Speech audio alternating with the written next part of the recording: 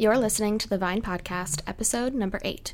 Did anyone tell you that being a food blogger meant wearing all the hats, including the hat of a graphic designer? In today's episode, we're covering how you can simplify design work for your blog. Whether it's your Pinterest graphics, ebooks, or simply creating blog graphics that feel cohesive but don't drain hours from your workday, you're sure to learn something new in today's episode.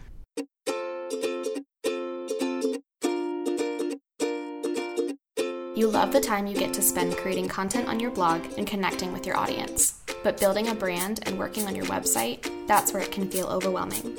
With all of the lists out there of everything that you should do, sometimes you just feel like giving up. But friends, there's a better way. When you spend time strategically thinking about your blog, you'll discover what is essential to build a successful and sustainable business and what's not. I'm your host, Madison Wetherill, a WordPress web designer and branding strategist for food bloggers. I'm here to help you think strategically about the brand you're building, connect with your ideal audience, and ultimately convert them into raving fans, the ones who actually make your recipes, interact with you, and make this whole food blogging journey worth it. It's time to design a business you love and remember why you started a blog in the first place.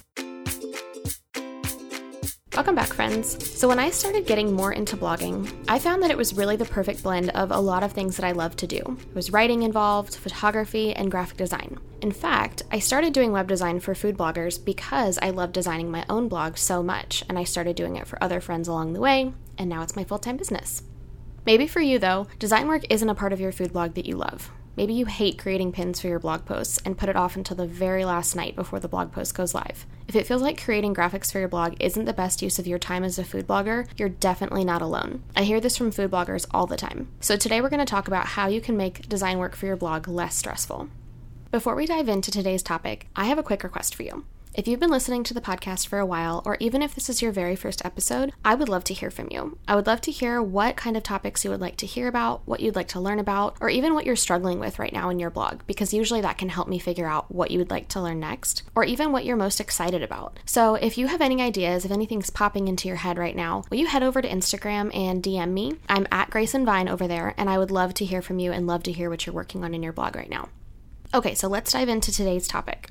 So my very first tip for simplifying your design work within your blog is to start with consistent branding. So if you go back to episode number 7, you can learn all about how to be consistent with your branding, but the biggest thing is to start with a brand board. So a brand board is just kind of an overview of your brand and what you've chosen to include within your brand. So things like your colors and your fonts, and having this as a reference can really be a great place to start to make sure that you're being consistent with choosing fonts and colors for other graphics for things that you're designing for your blog. Depending on what type of designs you're working on, these might not be the exact same fonts as your logo or the exact colors, but you can make sure that everything complements each other well and works together well.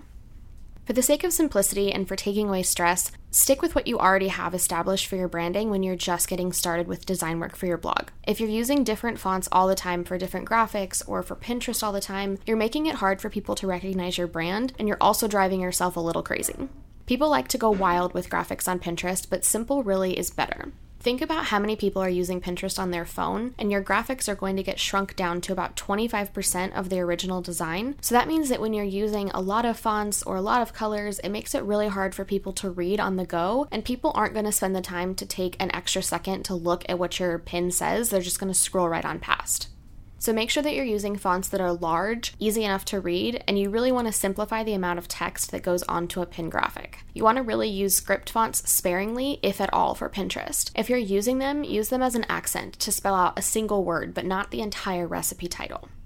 As you start to build out different graphics for your brand, even if it's a Pinterest graphic or a social media graphic, you can start to use those as a sort of template to help you design other graphics and to maintain consistency between them. So tip number 2 is to use a program that works for you. Now, there are a ton of different programs out there, but you don't need to invest in something like Photoshop or Illustrator to start creating blog graphics. If you know how to use those programs, and if you have them already, then that's great. You can use those. But if you don't feel like you have to spend time learning something new when there are tons of free programs out there that are super easy to learn.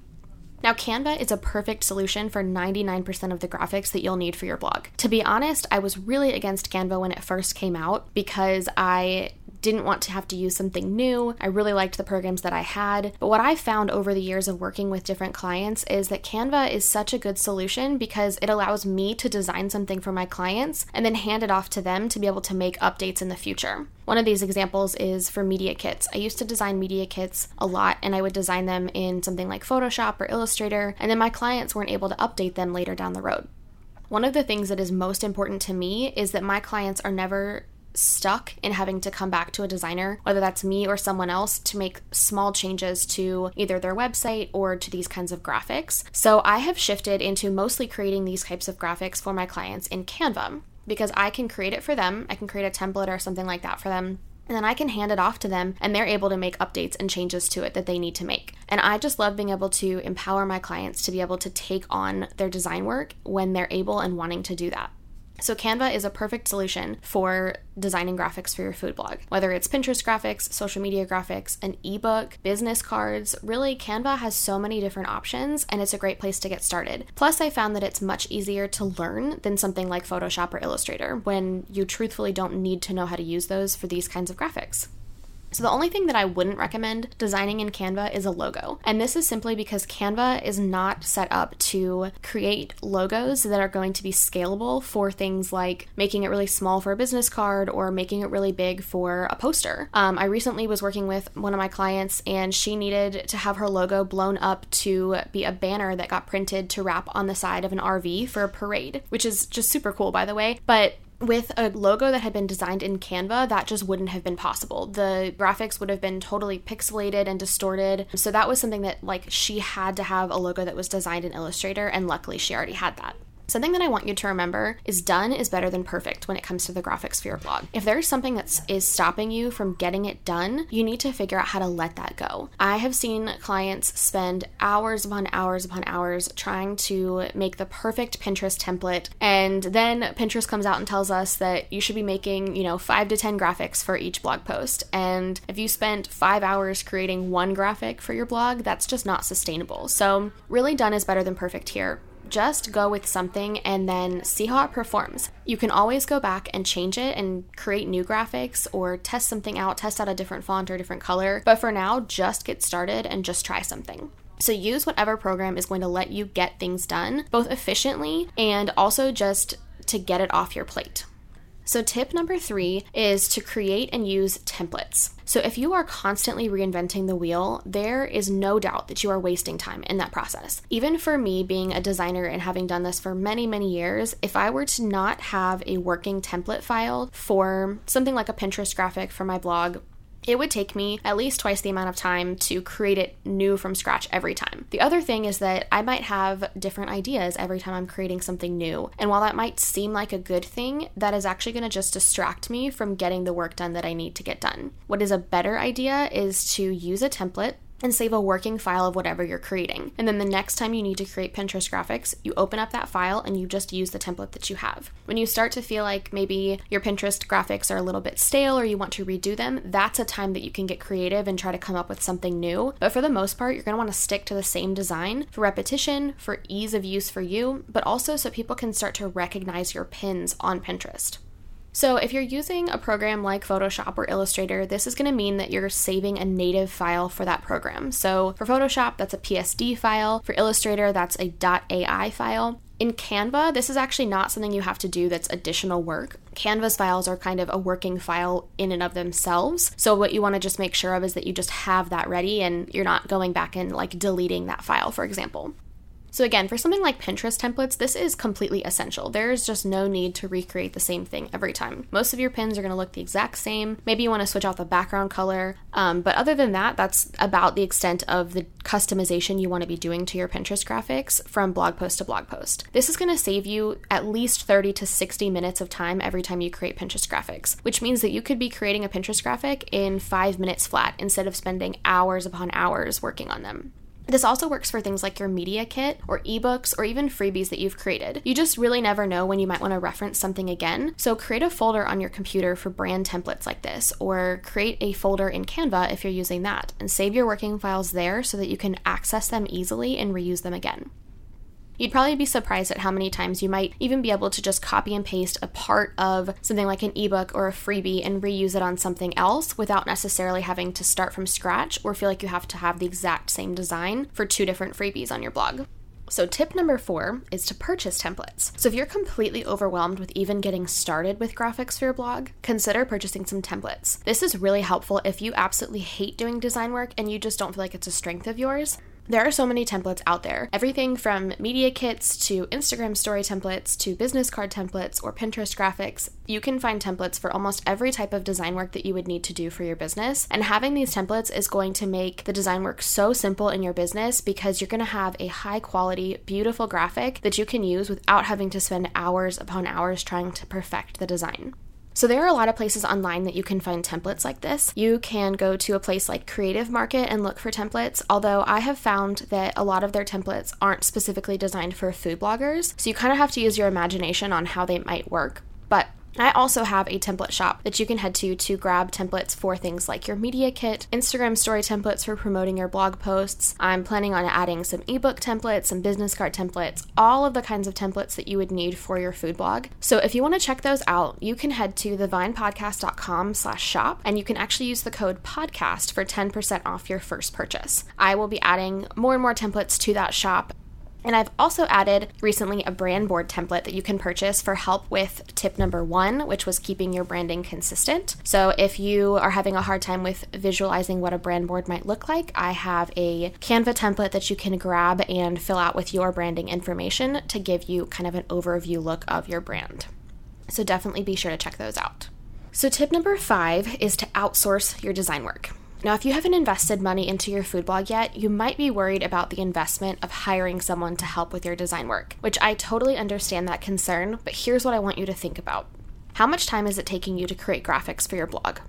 How many recipes could you create with that time if you got it back? Could you spend that time with just your family instead? Could you spend that time growing your blog in another way? For each person, this is going to look different, but if design work is a huge pain for you and it's something that you don't feel strongly about, you should consider outsourcing it, or add this to your list of things to outsource first when you're able to.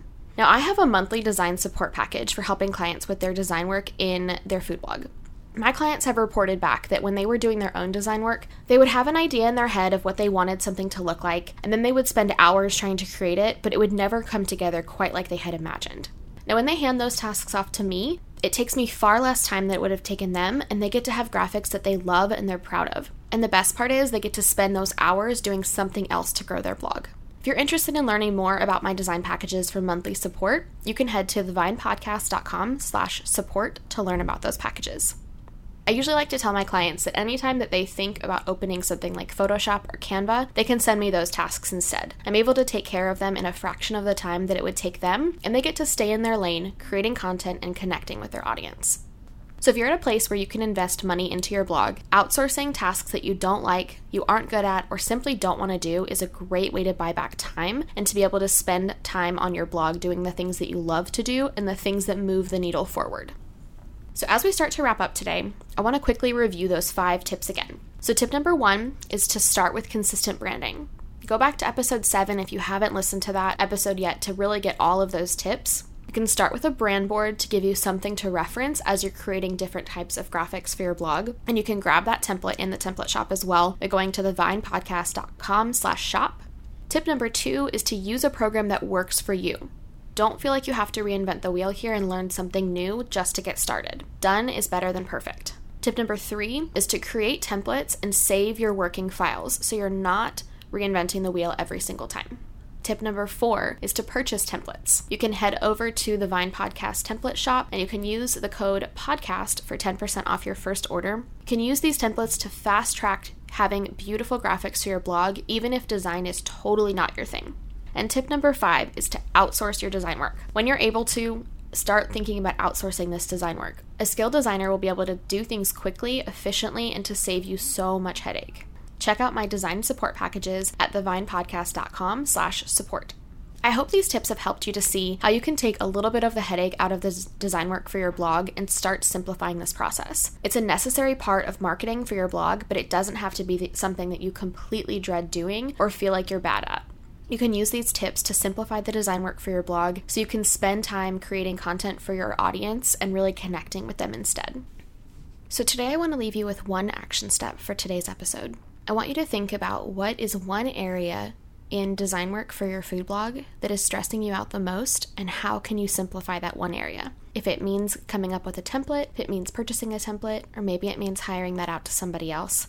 This might also be something that you've been avoiding working on. Maybe you have an idea for a freebie or for an ebook, but you've been avoiding working on it because design is not your strong suit. Or maybe it's just that Pinterest graphics take you way too long. If they're taking you hours of time for every blog post, that's just taking way too much time. You could be using your time in so many other ways, so I want you to focus on that one area and making a plan for simplifying it.